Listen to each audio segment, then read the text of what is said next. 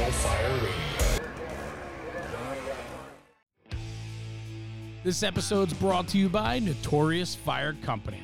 Firefighter owned and operated, Notorious Fire Company manufactures and creates quirky and unique items for the fire service.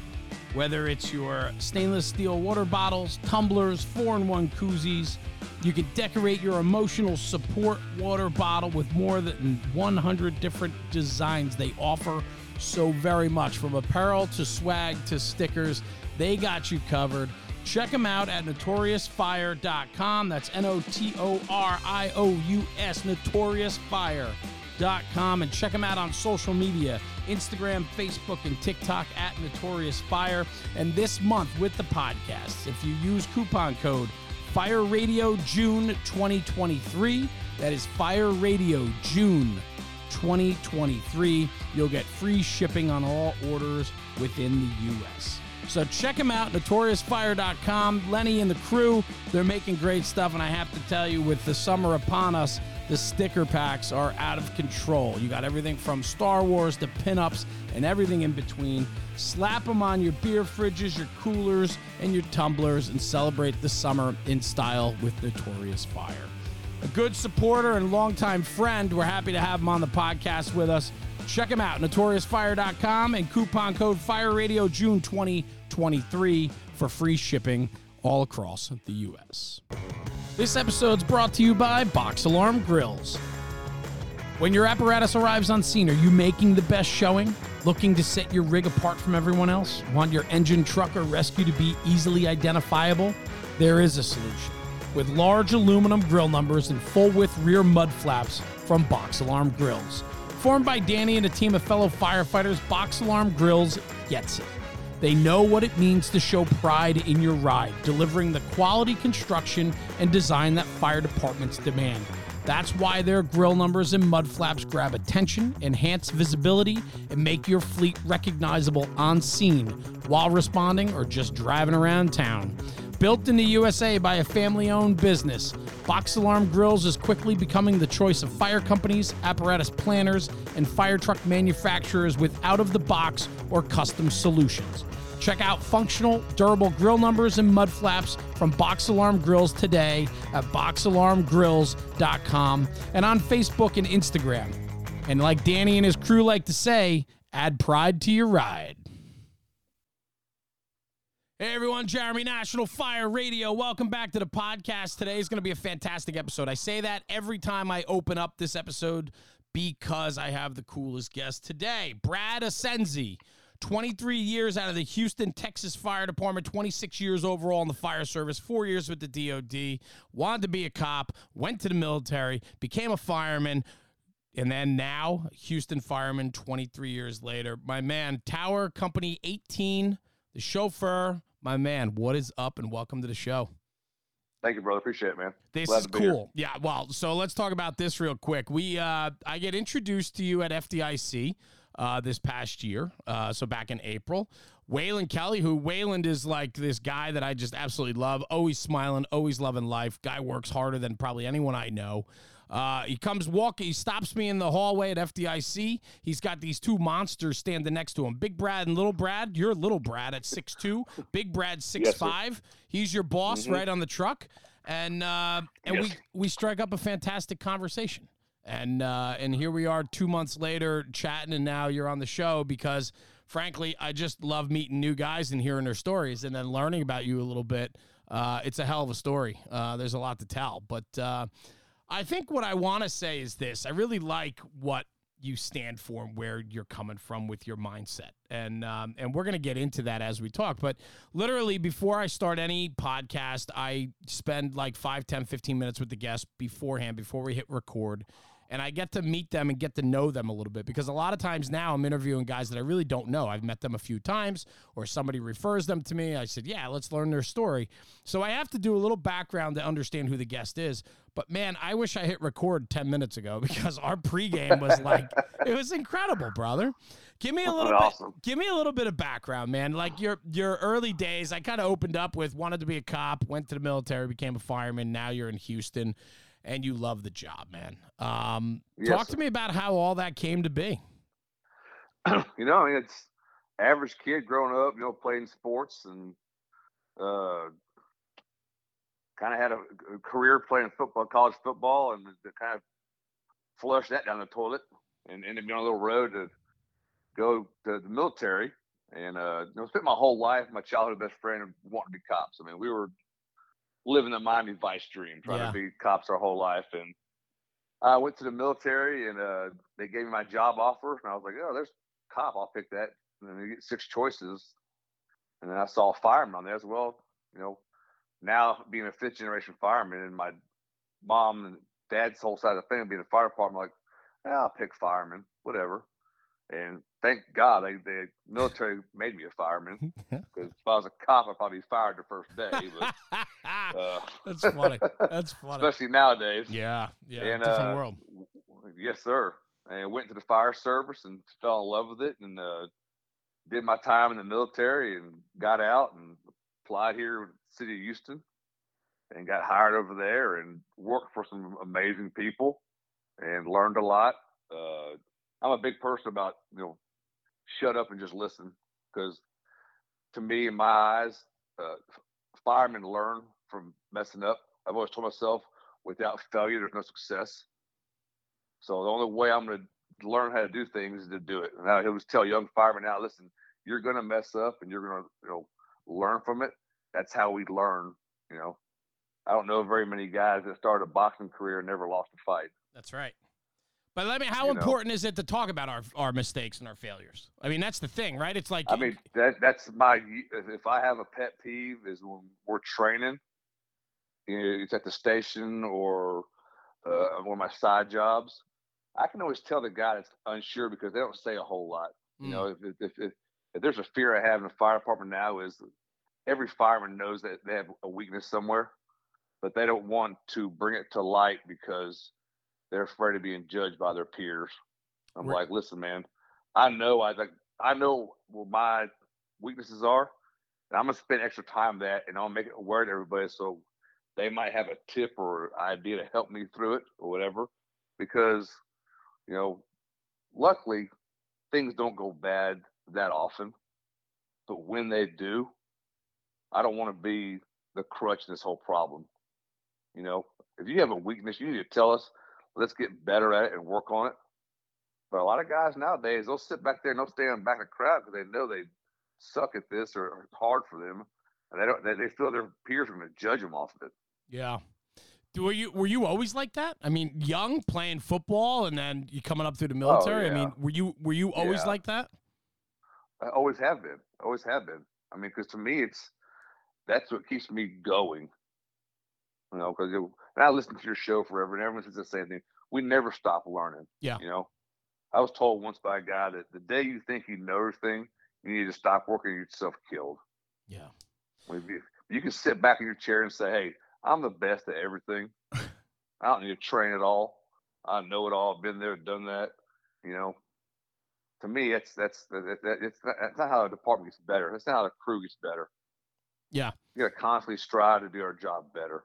I love I'm thinking about, you got me thinking about, you said you played football and then you go to the military, and these are all team activities. And I know, like, my foundation was organized sports. I mean, I played high school sports, got recruited to play lacrosse in college, and I ended up throwing that away because I threw away a Division I lacrosse program because I was just not thinking straight. And I threw it away, and I regret that. But life's funny, and how life works out, and who knows if I stayed with it, what it would have done, done, I don't know. But my story's worse than that. My girlfriend told me, if you leave, we're breaking up. I'm like, well, I love you. I'm not leaving. Oh, yeah. Girl, huh? See how well that? That's every time, brother. Every freaking time. Mine was partying too much in college and enjoying the fast life. Girls, booze. Partying. I tried that. Yeah. And that was my ticket away from home, was going away to college, and I threw away a lacrosse career. Now, I highly doubt I would have been playing professional lacrosse, making millions of dollars, because those guys just don't make that money. But but it would have been more organized. My life in college would have been much more structured, which is probably what I needed back then. But I threw it away. 100%. I don't have regrets. 100%. I don't have regrets, but that's one thing that stands out to me as I look back on life a little bit now at 46 years old and think about what I probably should have done a little bit better or a different direction. And I hope that I can instill that in my kids, that they don't have a regret maybe that I have to throw something away because, you took the easy road. So that sticks with me. But where I want to go with this is the organized sports and then the military, the spirit of the military. I think people that come out of past years and experiences with organizations like that, whether sports or military, there's this focus on the team, right? There's this focus 100%. on it's not about me, it's about us, right? Like if you're the running back, you're the quarterback, you're the right tackle, whatever position you're in on that football field, if you have a weakness, your guys need to know so they can cover for you, right? And that's 100%. That's what we need in the fire service now more than ever. And the only way we do that is self-awareness and admitting to that, right?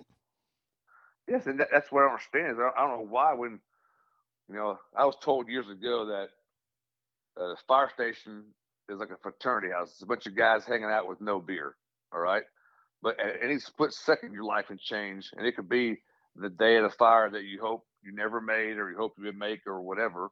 And not being up to game at that moment would eat me alive. Yeah. I mean, I've always been, when I was a fireman to even the driver now, I'm the last priority on this truck. Everybody else is in front of me. I'm all about them. I've always been. I know when you're a boss on a company, your job is to oversee and protect everybody. Okay, but I've always put myself in the last person on the priority list role. It's about everybody else. And brother, I don't see how guys, don't live that way. And maybe because I had an old school chief that beat that into our heads years ago. But I mean, it really drives me nuts when I know guys have weaknesses. And you've been to trainings, and you can tell the guys are kind of shy in the very back because they don't want to get called out and look bad. Yeah. Yeah, they shy away from opportunity, right? That's the thing that stands out to me. Any guy that shies away from an opportunity, I have to automatically question. Yes, sir. 100%. You guys down in Houston, you get your fair share. I mean, you guys have had a very colored past. A lot of line of duty deaths over the years. You've, a lot of civilian fatalities. You have a lot of fire. The city of Houston is a busy, busy fire town. And I know you've been involved with a lot of different, profiled fires and so on. So when you talk about the importance of ready to go, you guys certainly have it down there, and you got to be put together. You were saying that your company, the Rookie, has 15 years? Yeah. Our youngest fireman's at 15 years on the job. And our core guys have no desire to ever promote. They love riding on the back of that ladder truck.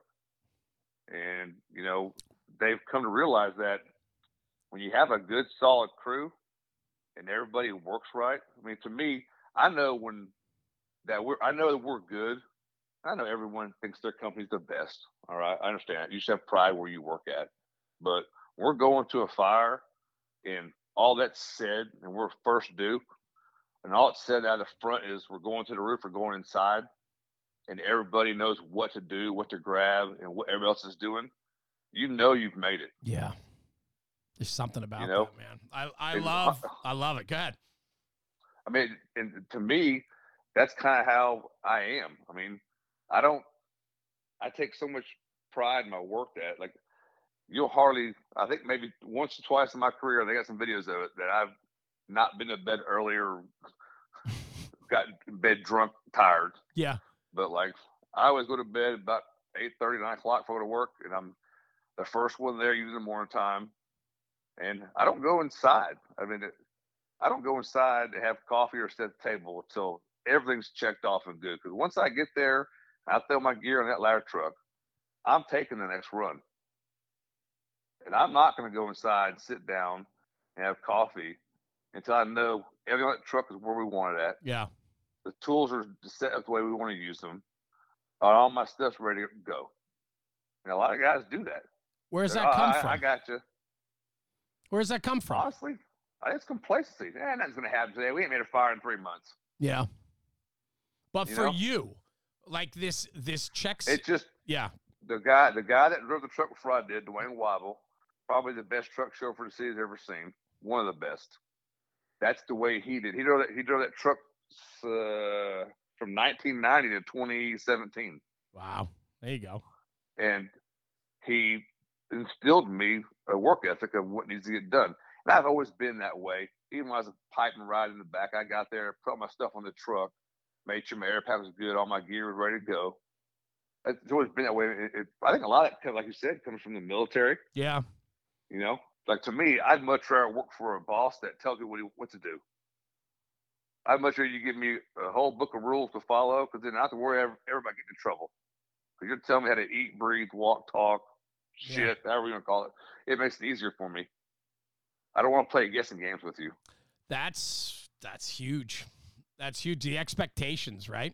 We expect so much from our guys, and then we don't tell them what we expect from them.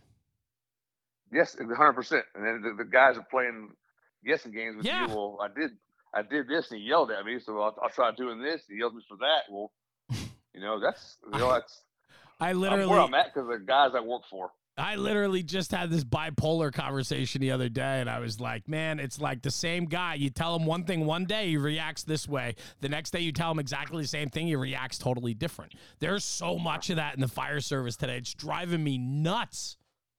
It is, I mean, I think, and I don't know how up there it is, but I think the fire service is becoming a die and breathe.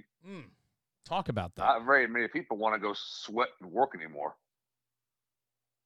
I couldn't imagine myself locked in an office sitting there. Yeah. At the fire station, what's going to happen today? Can't no one in the world answer that because you don't know what's going to happen.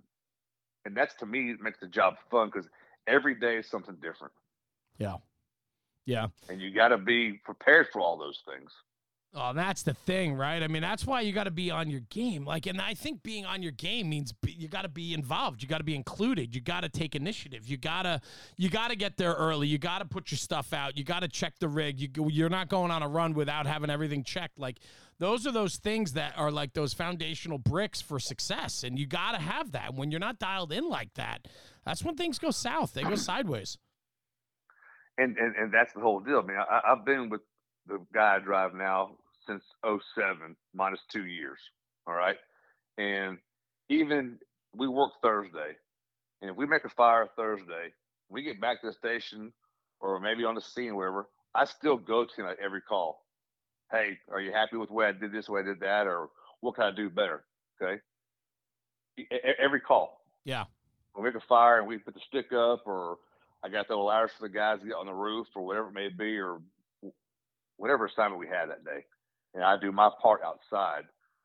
Even after having this friendship with him since 2007 and working for the guy, I still come back to him. Hey, you like the way I parked here?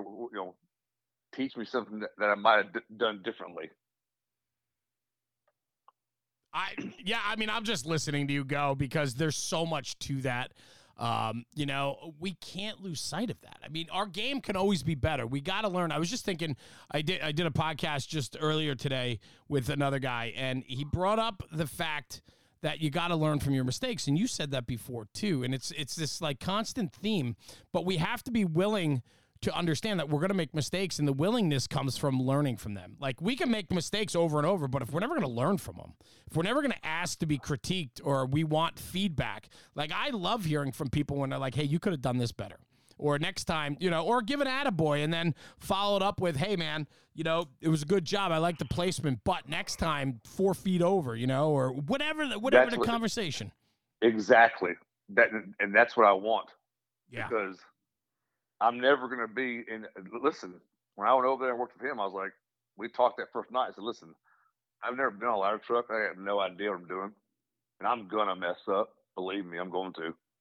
But, help me along. We'll train, do whatever we need to do, throwing ladders, whatever it meant, searching, and just bring me up to speed. And even now, it's this. I'm the same way. I mean, I want the critique. Yeah. I'm a man. I ain't hurt my feelings. Oh, God. Yes. I mean, there's so much to that, but man, we got a lot of hurt feelings these days. And then let's not get started on that. No, I know.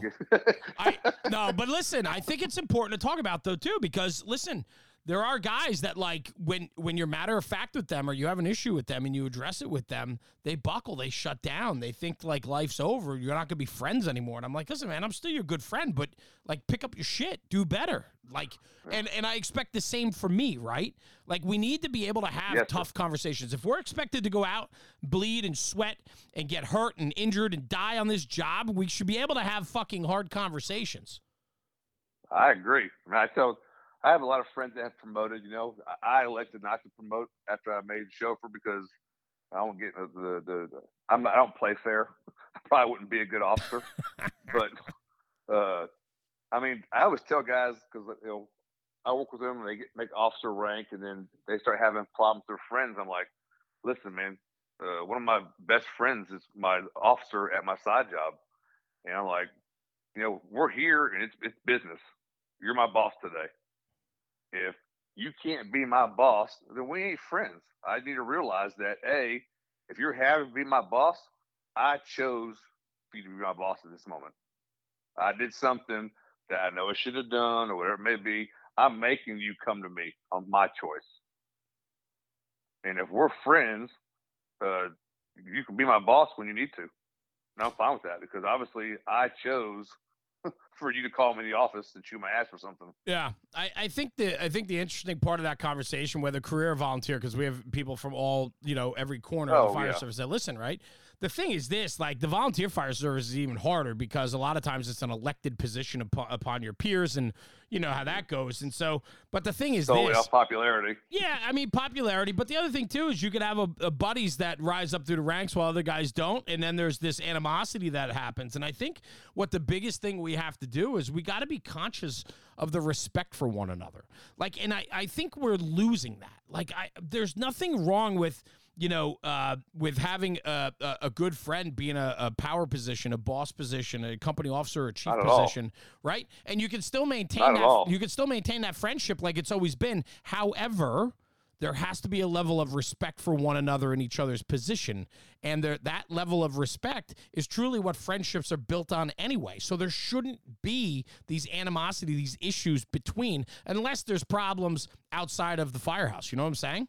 Yes, sir. Yeah. But on the flip side of that is, I think there's a big lost in transition in the fire service where these guys think that you can promote respect and you can promote ability. Yeah. Because a lot of guys think, and we see it everywhere. Y'all see it up there. A guy gets a gold badge on his chest all of a sudden, and he knows more than everybody does, and needs to train everybody. And I'm like, no, you spent the first 10 years of your career being a piece of shit. And all of a sudden now you get a badge. It's like, well, you want to polish that badge on everybody. Okay? I got 100% respect for your position, but you cannot promote respect as a person. You understand? I mean, am I losing you? Or no, I'm actually writing that down. You cannot promote, what'd you say? You cannot promote respect or knowledge. Yep. I know some guys in the Houston Fire Department, or the guy I worked with years ago, he spent 42 years riding backwards. If I'm a young officer, I'm like, hey, I'm coming to you, and I'm going to suck every bit of life you got inside of you to learn something from you. Yeah, you know what I love, though? I love how, the guys that promote with respect, so the guys that are fake, right? They have a shitty career. They get promoted up the line. They're still shitty. The only people they're fooling are the people that didn't know them in their early years, and that's the thing. 100%. Right? 100%. Oh, God. But the guys and girls that have the same amount of time or know people that have the same amount of time and have open ears and watch, I'll tell you, man, they see right through it. And that's where there's a lot of pushback, right? That's where all they do then is hide behind paper and put things on paper because that's all they have. If you called them to a gunfight, man, they couldn't show up because you'd have to actually pull the gun and pull the trigger, right? These guys would only show you their permit. You know what I mean? Like exactly. Yeah. I mean, and so I think what's fun about that though is like we can hold people accountable for that. And the guys typically that have years in are willing to have these hard conversations. And I've had them. I'm sure you have too. I mean, you have to do it. There's times like, being the wife brought the fire service. I run our station. I tell all the new guys and our guys know there's a chain of command here. Okay. If you're the new guy and you have a question or a comment or a concern, go to the guys on the floor. If they can't answer that, then they'll bring it to me. If I can't answer that, then I'll go to the captains with the job. That's just the way I was raised in the fire service. The senior man runs the fire station. Yeah. There's no reason why the new guy should be in the captain's office questioning things. Never. If that happens, we have failed on the floor. I try to keep everything we have on the floor unless I can't control it or handle it. And then I go to the boss's office and say, hey, this is what's going on. I think what's important about that, though, is what you said. You have those conversations with the new people when they come in, and all you're doing is paving. You're just educating them about the lay of the land. We don't do that often enough anymore to tell people back to what we were talking about, the level of expectation. The expectation is if there's an issue, it comes up through the floor and it comes to me before it goes anywhere else. Like when you can do that and people have a respect for that, then there's no question, right? I think the problem is soft leaders don't lay out expectation because then they're held to it. And the leaders that don't follow, right? Leaders that don't follow the own expectations that they roll out for everyone else, that's where the problem is. I agree. Yeah. To me, it's me trying to hold on what tradition we have left in the fire service, because you and I both know there's not a whole lot left. We're trying to keep it up. We're trying to bring it up, but now everybody has feelings. I mean, I came to the fire service, it was like, we used to have postings in the city. Used to be a posting would come out for transfers, and your job was to call that station. Hey, right. Captain, my name's so-and-so. And the captain would tell you, no, piss off. I don't want you. I've heard about you. Exactly. And then today and nowadays, our guys aren't even allowed to call. Yep. It's against the rules now. Yep. Because honestly, I don't care what the rules say. If I was ever going to leave where I'm at now, I'm going to call that officer because I don't want to go somewhere I'm not wanted at. Yeah. And walk into that hornet's nest. Yeah, I get that. I think we still need to do this. I think listen, man, at the end of the day, like, I don't know any boss that wants subpar people in their company. And if they have them there and that's a safe haven for them, well, then that speaks to what kind of boss you are. Plain and simple. 100%. Yeah. 100%. All right, so let's change. Go ahead. Go ahead. You're good, bro. Go ahead. No, I was gonna say let's change course a little bit. We're beating that up pretty good.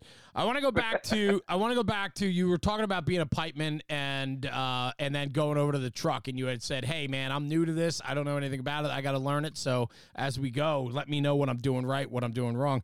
Talk to me about the truck, because I know you're super passionate about being a truck operator and being a part of a truck company versus the engine. This isn't to bash the engine, but you made some good points earlier when we were chatting. Yeah, I spent almost 7 years on an engine company, and the chief I worked for at the time, unfortunately, he got terminal cancer and retired, so like the whole crew was disbanding. And I jumped ships over to a truck house and met my officer that I drive now. And like first day officer brings to his office and you talk about things, what to expect. He's very good at that. Every new person we have, they bring us to the office the first day and they get everything laid out to them, what things operate, what we expect, everything. And I just told him, I said, I've been on an engine company for 7 years. I don't know shit about a ladder truck. And listen, I'm going to mess up. I know I am. And I'm going to learn from it. I kind of have a little pet peeve. Just don't yell at me. Because once you start chewing my ass, I'm staring holes through your face, and I'm not even listening to one word you say. Yeah. I don't think anyone responds that way. And that was old school fire department. So I've got several of those, and I've seen them over the years. But I just don't respond with that. But once I got on the truck, I'm like, man, this is where it's at. I've been missing out for a long time. Yeah. I may ride on the truck these days, but I still keep my original snagger tool by Modus Fire Rescue on me at all times. just in case those guys on the engine need some help moving the line. The snagger is great for that, and many more things. It's also great for used for breaking tempered glass, or in a pinch as a spanner wrench. So head over to modusfirerescue.com and use code THESIZEUP, one word, to save yourself 5%. This episode's brought to you by Taylor's Tins. Taylor and his crew at Taylor's Tins have been manufacturing aluminum helmet fronts since 2017. With over 200,000 tins in the market, they are a leader in the helmet front space. Custom design, one-offs to department orders, they can turn them around within 24 to 48 hours. Customer service is what they pride themselves on, and they provide nothing but top-shelf product and service to their customers. Check them out at taylorstins.com and check out their full line of product offering.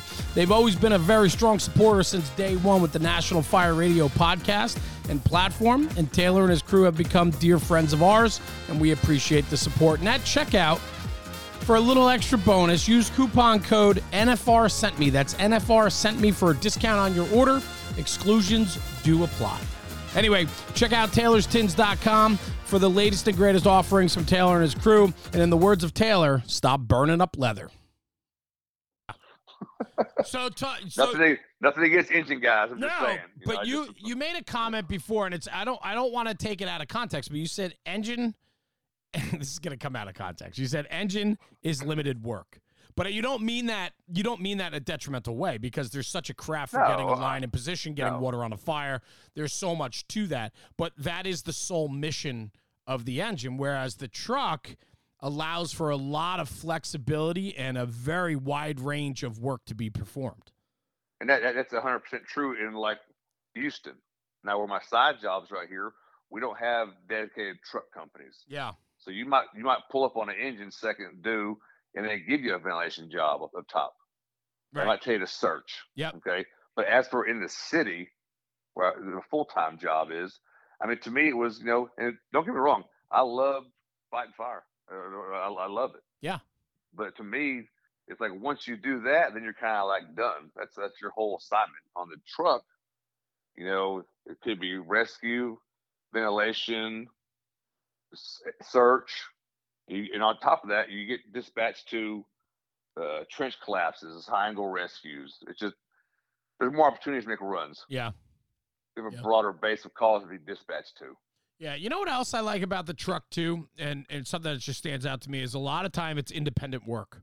It's independent work, but it's done as a company, right? So it's like, every position on that truck has a job that has to get done, but a lot of times it's being done solo, meaning you're pushing yourself, you're testing yourself each time without leaning back on somebody else to support you. If you get sent to the roof, typically you're going up there by yourself. Now, I mean, maybe you guys don't work that way in Houston. I'm just thinking about, like my world, but it's like, or you get sent to the rear to throw ground ladders, or you get, OV. These are singletary positions, but they add to the greater whole.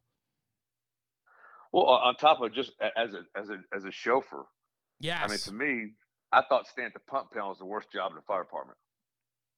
That's just boring. On driving a truck, you're always throwing ladders, getting the fan out, getting more hooks out, whatever it may be. And the truck chauffeur that's next to us in our territory, me and him work great together. We both do our job. We work together, and he knows if we're first due, he needs to come in from the backside so we can get trucks in the right positions. And me and him pipe together for a long time too, and been friends for years. And it makes the job easier. Like, to me, as a truck chauffeur, there's always something to do. Yeah. Always. I love the position. I do. I think that it's such a dynamic position. And not only that, but as a chauffeur, as a good one, whether engine or truck. I mean, engine, you get stuck at the pump panel a lot of times, right? Especially if you're running multiple lines or whatever it is. But even that, after things are, after the first 5-10 minutes of a fire, typically that panel settle, and everything's on autopilot for the most part, right? But what I love, it's a self-starting position. Like you can take so much initiative as a chauffeur because there's so many jobs on the fireground that can be done under your control. Oh yes, and the thing is I also like the pressure of when you're first due. It's all on me. When I drove an engine, hey, I got to get water, Yep. got to get lines, all those things. On the truck, I got to get the truck spotted in the right place. If they're going to the roof, get the right ladders thrown in the right positions, and get all the tools they need out there. So I like the pressure of that. I mean, because you and I both know when you're fifth due to a fire, it's not a whole lot of fun. No. You know? No. I would tell guys all to the be time, there? because I'll ask guys, how many fires y'all made in the last year? Oh, man, we probably made 15 or 20. No, how many did you set a break on? Those are the ones that count to me. I love that.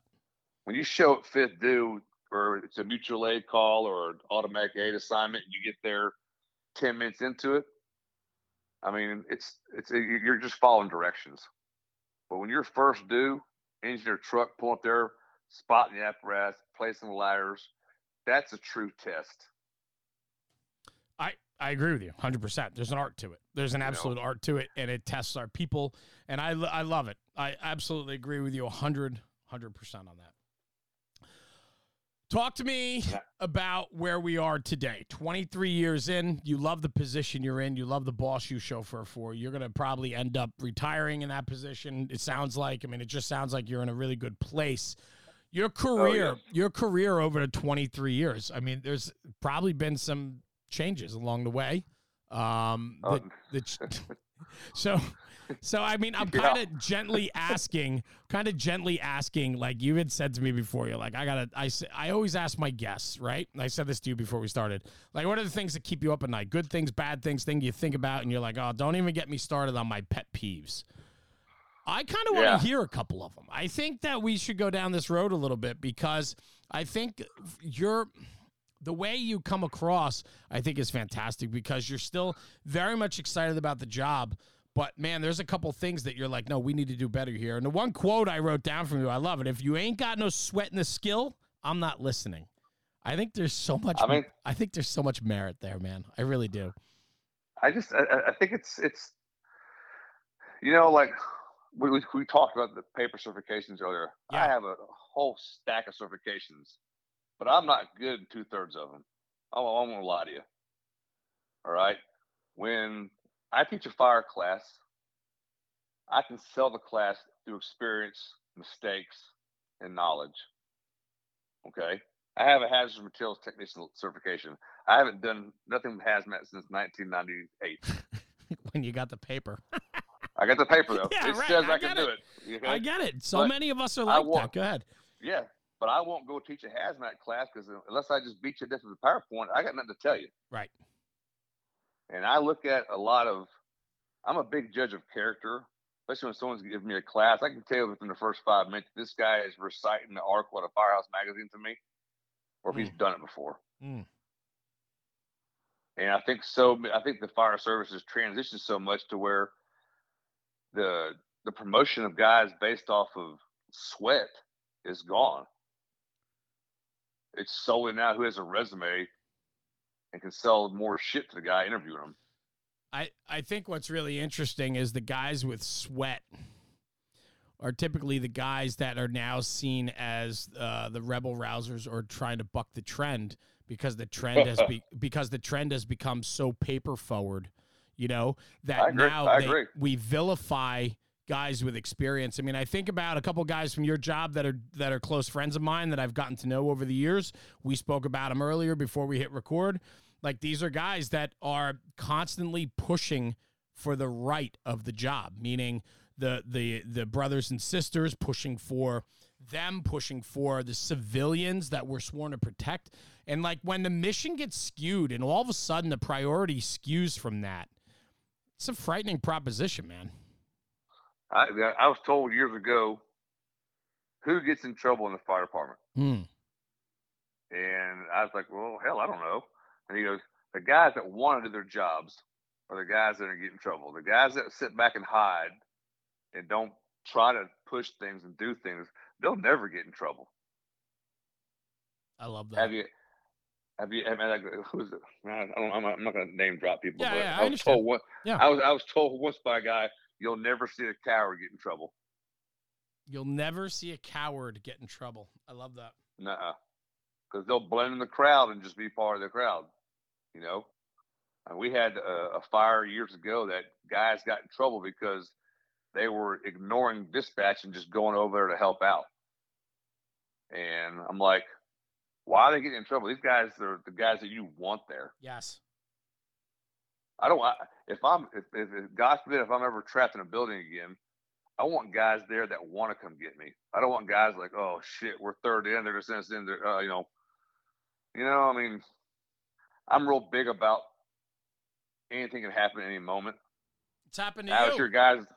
Yes, sir. You've 100%. You've had more than one close call. I know that, and I would love for you to maybe talk about that a little bit, because it puts in perspective this whole conversation of why you're so passionate about the way you talk. It's because you've been in situations on the job that have literally been very, very close calls. Yes, sir. I think a lot of guys, like everyone says, complacency kills. That's so true, because a lot of guys say, it ain't going to happen to us. It's not going to happen here. We don't make fires here, whatever their story may be. But once you've been, I'll just say this, when you've been in zero visibility, sucking a mask to your face by yourself, I think that takes your level of care and commitment to the job to another level. Because it's like, what do they always say? I can beat the shit out of a punching bag in the gym. Yeah. But until somebody punches me back, yep, I might not like this. Yeah. And in the fire service, like I tell guys all the time, it's a little different for me because I've been in that position. I know how important it is to hope someone's going to come find you again and get you.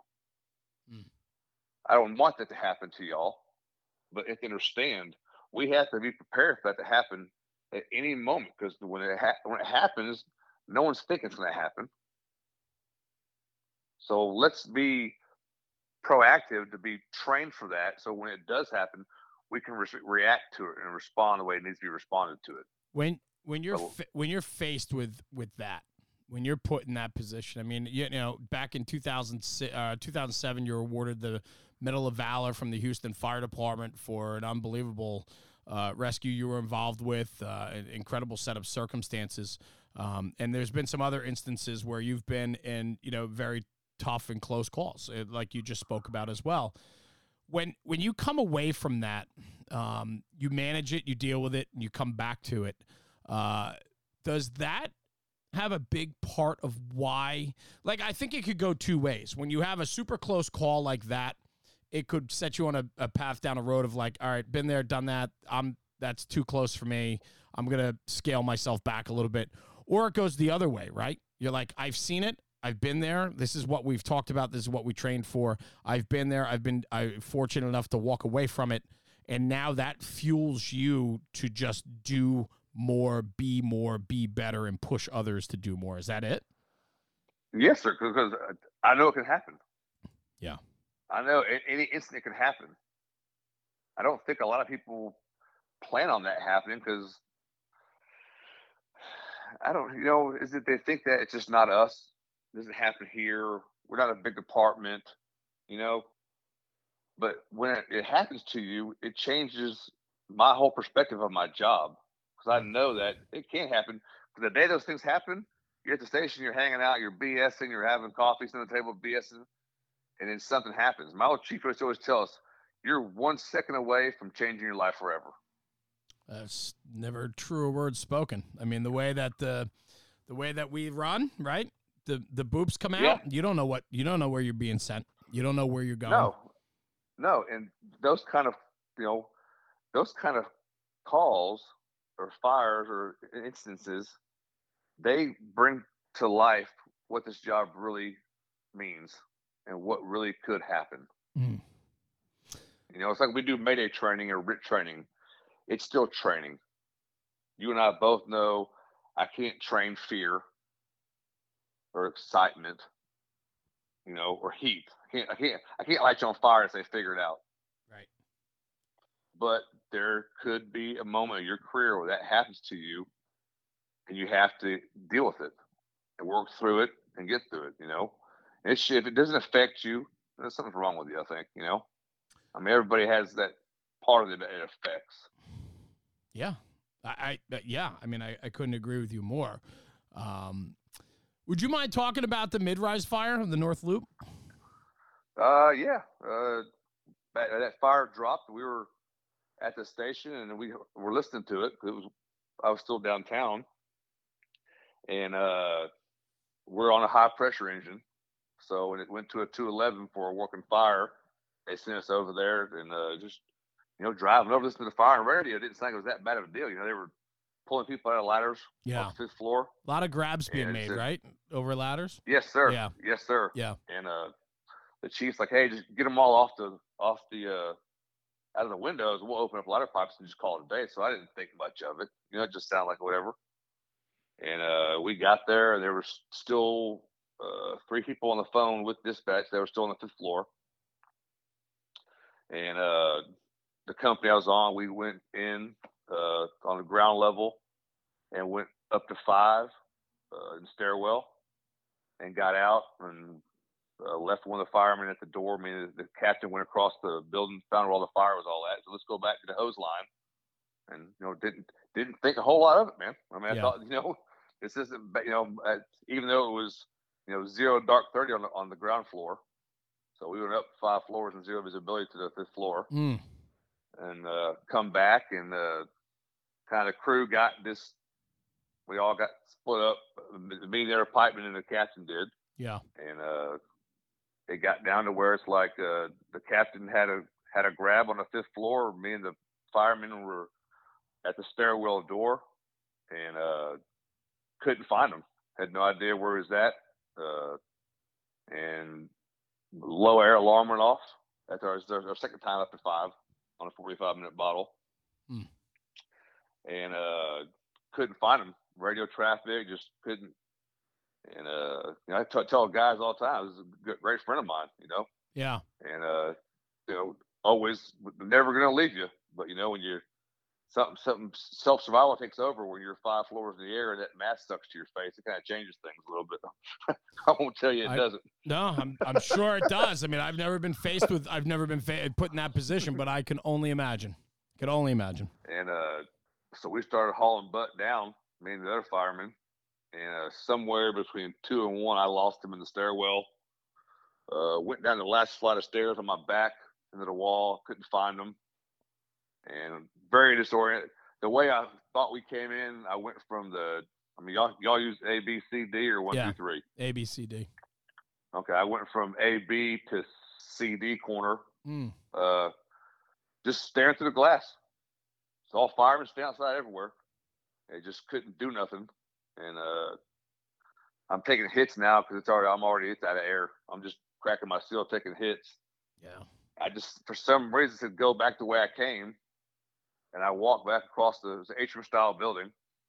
I walked back across the foyer and hit the A wall and just started walking left. And then I found the other fireman that was with me, unconscious on the ground. Went down to grabbed him by the short strap, started dragging him. And I just saw this big ass light. It's the last thing I remember. And then I woke up in an ambulance. Oh, shit. Apparently, my chauffeur at the time, they forced the A side door, and he said he saw my pants walking through the smoke and yelled it in there, but I never heard that. And he said that a minute later I came outside dragging the air firefighter out of the front door of the building. And then I remember seeing that big ass light, and I remember hearing them say Herman code 3. And I was like, what? And we were in the back of the ambulance with 12 lead on and nasal cannula and all that EMS shit. Yeah. I was like, whoa, is Captain out yet? I was like, no. So we ain't leaving. Sorry. And got out and, tried to go back in to go get him, but they said, no, we're not sending nobody in, and then luckily he did 26 minutes without air on the 5th floor. Wow. Sucking roach eggs out of carpet. And got all the 3 victims into a combined area and finally had enough snap to identify a ladder truck on the outside of the building. And then we started using the aerial to start just stabbing through windows, breaking glass out. Yeah. Thankfully, he was standing there. And I know he was messed up because the guy's terrified of heights. and he jumped off the tip of the ladder on the 5th floor. So Jesus. I know he wasn't right in the head. Yeah. Jesus Christ. Jeez. I was reading up on this before we started this morning, and I was just reading through it a little bit, and I mean, just, wouldn't leave the victims face to the floor.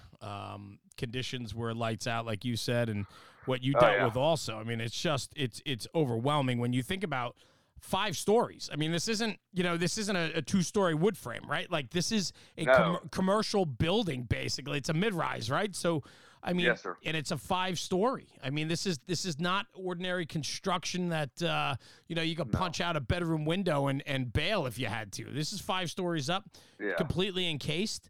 Now, when you made the ground floor and you came across the other firefighter, were you able to remove him yourself, or did you? Yes. Okay, so you don't remember it, but no, I remember reaching down to grab him. I came back from CD to AB, and the reason why I know all this stuff, I kind of had a memory of it. But when they took us back over there afterwards, you can see all my footprints in the floor, and you can see my hand marks on the walls where I made it. But I remember when I hit the A side wall, and I went back to walking towards D. You can see my hands hit the wall flat.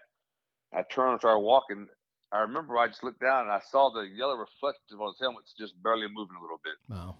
And I remember when I reached down to grab his shoulder straps, my hands were like 12 inches in diameter. They were huge. Yeah. And then I remember picking the shoulder straps up and I was just dragging them forward. And that's the last I remember till I woke up back at the ambulance. Wow. It's incredible. So survived, right? I know there were civilian deaths though, right? But the crew, your company, everybody made it, right? Yes, sir. Yeah. Yes, sir. Unbelievable. Yes, sir. We were back the next day on duty. What is that? Yes, sir. Jesus. So what is that like? Did you need to get back? Like, oh God, yes. You did. Oh, so God, there was no time for me to go think about this elsewhere. I need to get back on the line. I don't want the time. And the next day on, we made 2 side by side, burn their ass off. So it's like they'll throw you right back into it. But I won't lie to you. Like we all have our weaknesses. Yeah. That fire there, kind of like took a big chunk out of my career. I won't lie to you. What do you mean by that? I since that day there on, I'm not your tight space guy. Okay. I'm not your confined space guy at all. I get it. And what that came from being the darkness and the out of air, I don't know. I mean, it's just I think everybody on the company has a job. I'm not your whole guy. I'm not going in there. That's I get it, man. I'll throw ladders for you all day long. I'll do Sure. Hey, sure. Like I said, all my worth is from the shoulders down. Love that. That's it. Yeah. Well, I mean, I appreciate you sharing that with us, because I just think it puts it in perspective, because of all the things you're talking about and taking this kind of like hard line on how we need to be and what we expect from people on the job. It comes with the sweat that you talk about. I mean, you've put the sweat in to be able to talk about what you're talking about, and that's where experience matters. And and it's go ahead. And that's where I think we've made this big curve in the fire service. The old senior guys that know this job, like you said, they kind of are the outcasts now because they're not conformants with the paper resume and all these kind of things. I mean, to me, in my younger years, even now, I sit around and listen to the old guys. Yeah. That's how I listened to the cast the other day. You're talking with the chief from. You were talking about the old guys telling stories over and over again. Yeah. The young guys should listen to them. Yeah. Because I know it's a side job. We talk about some of the same fires all the time. The guys are like, God dang, you're coming to that fire again. I'm like, well, yeah, that was a significant fire. This is what happened. You need to learn from it. Hell yeah. I can't agree. I got so much feedback from that short episode that I did where I was just talking about, different things. And I talked about how important it is to just listen to the stories, whether you've heard them once or 100 times told by the same guys. It's so important because it is a way of learning too, right? A buddy of mine, Mickey Farrell, when he talks about, how many fires have you been to? He's like, I've been to thousands. I've been to thousands and thousands of fires because every fire I look at online, in a picture, in a video, on top of all the ones that I actually go to and experience physically, he goes, that's a fire that we visited. What do you take away from that? Right? Like, and I think a lot, tons. Yeah, but and I mean, I still burn down buildings in the morning. I'm down to work. I'll drive by a building going to work, and I'll pick it out. And listen. I'm never going to be an incident command guy. Never going to be. But I still run through my head what needs to be said, what needs to be covered, utilities, extra EMS units on scene. It just because, like you said, if that's the case there, I made thousands of fires too because I've about burnt down every building in my house. That's right. I'm driving by. I'm with you. And I think there's something about that. The guys that do that, they're dialed in, and I do it all the time.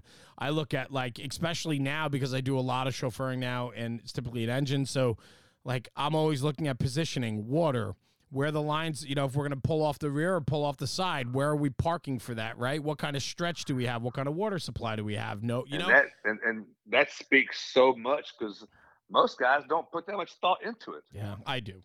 I have to. It's like I had drive. I probably should. I almost said it anyways. I don't give a shit. To me, as a chauffeur, my pet peeve is guys that are chauffeurs that their gears in gear bags. That just tells me you ain't planning on doing nothing. Right. My gear's in the truck the way it's jacket and helmet first, and the pant. It comes off because at most fires, I at least have my hitches on in a helmet. Most of half time I got full gear on besides the air pack. Yeah. And a lot of guys don't plan on even doing that. I'm like, man, I want to get in there. I get more dirty and sweatier now driving than being a damn fireman. Is that part of the chauffeur position though for Houston? Does the truck operator go to the roof, or does he, or is it more? No. Okay. No, we're crew for an assignment. They send a whole crew of 3 up there to go to the roof. But as a truck chauffeur, you're a lot more in the ideation area. Yeah. They're banging windows out of 2 stories or whatever, so I put all my gear on. I just, plus there's so much chance I got to get it dirty. Hell. That's right. I still want to work. Absolutely. Exactly. Exactly. Yeah. I still love doing the job, and that makes me feel like part of the team and shows that everyone around me that, hey, that guy's ready to go to work. Look at him. Yeah. What's next? What's next for you? Man, brother, I'm enjoying day to day. I got, a son leaving for college in a few weeks. And Good. I got nice. a 11-year-old that plays baseball. Seems like every damn day we're doing all that. Of course. And working the side jobs and, just living it, man. Enjoying it. Love going to work. Love the guys I work with. We have a great time. It's like I said, it's not about trucks and stations to me. It's not the guys I work with. That's very important and powerful. I know a lot of guys out here that chase money and chase fancy ass fire trucks and work with a bunch of pieces of shit. You can put us in a camper on the side of the road. I don't care. That's fantastic. No, but I mean, it makes sense. It makes sense, right? It's like the foundational, like you could roll up in the most expensive and high end apparatus that's on the market, but it doesn't mean anything if you don't have the guys in it, right?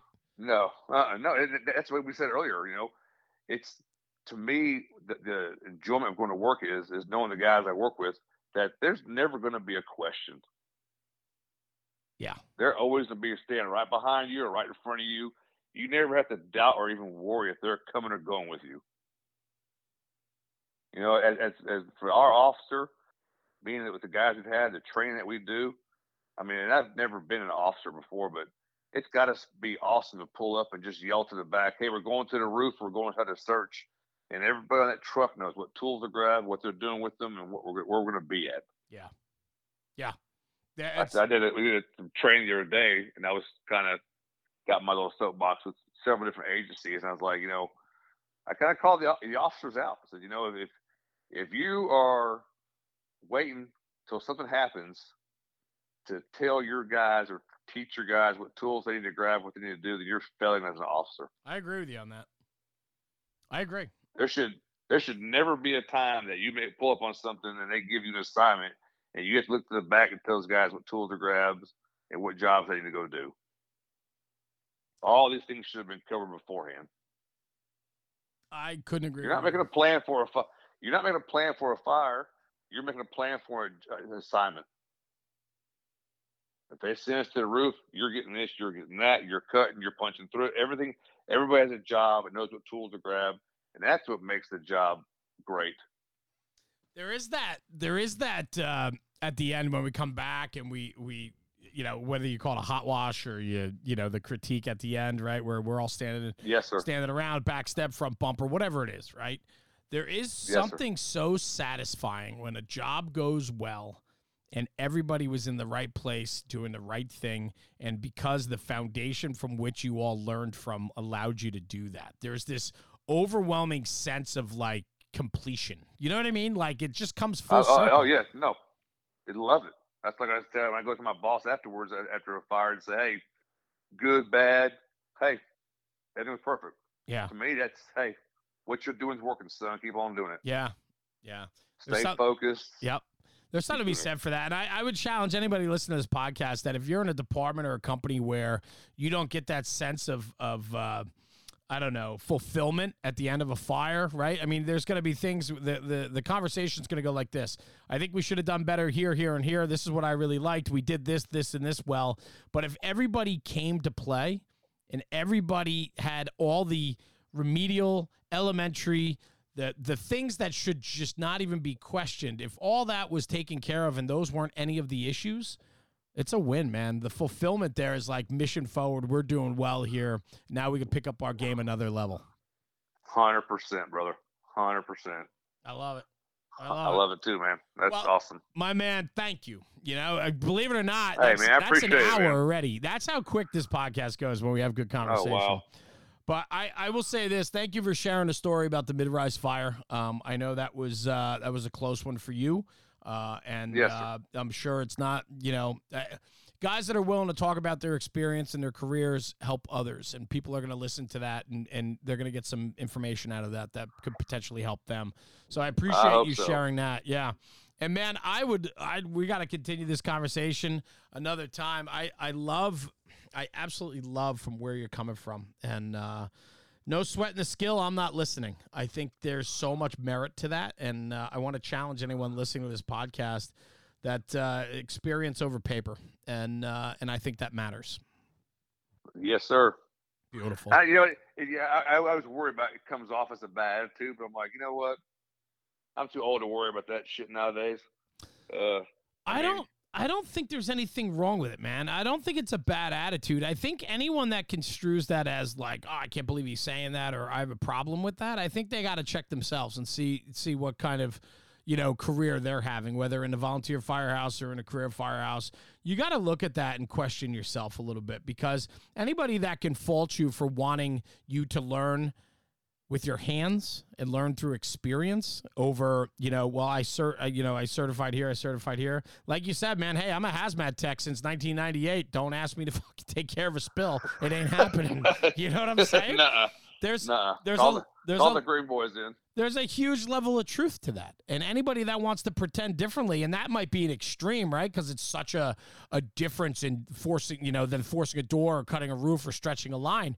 But it's the same thing. I can become a firefighter or fire officer 1, 2, 12, 17, however many certificates you can get for being a fire officer. But if you never rode that front seat, or you never managed people under stressful and inherently dangerous situations, what kind of leader are you? That's what I ask. Agreed. Right? I can't. Yeah. I know. Yes, sir. I know. Listen, I'm not lecturing you. I'm just preaching right now. Yeah. I mean, that's what this is about. But I think there's some level of conversation there that people have to truly look at themselves. And it really comes down to accountability and self-awareness for the individual. And so anybody 100%. that takes issue with anything that was said today, I would challenge them to look at their own career and look back and see if what you're doing and your contribution is really matching what the output should be. That's all. So yes, sir. Brad, I appreciate you, brother. Thank you so much for joining me today. Thank you, man. Yeah. Enjoyed it. Yeah, stay right here. I'm just going to sign off the podcast. I'll come right back to you, man. Yes, sir. Cool. Thanks again.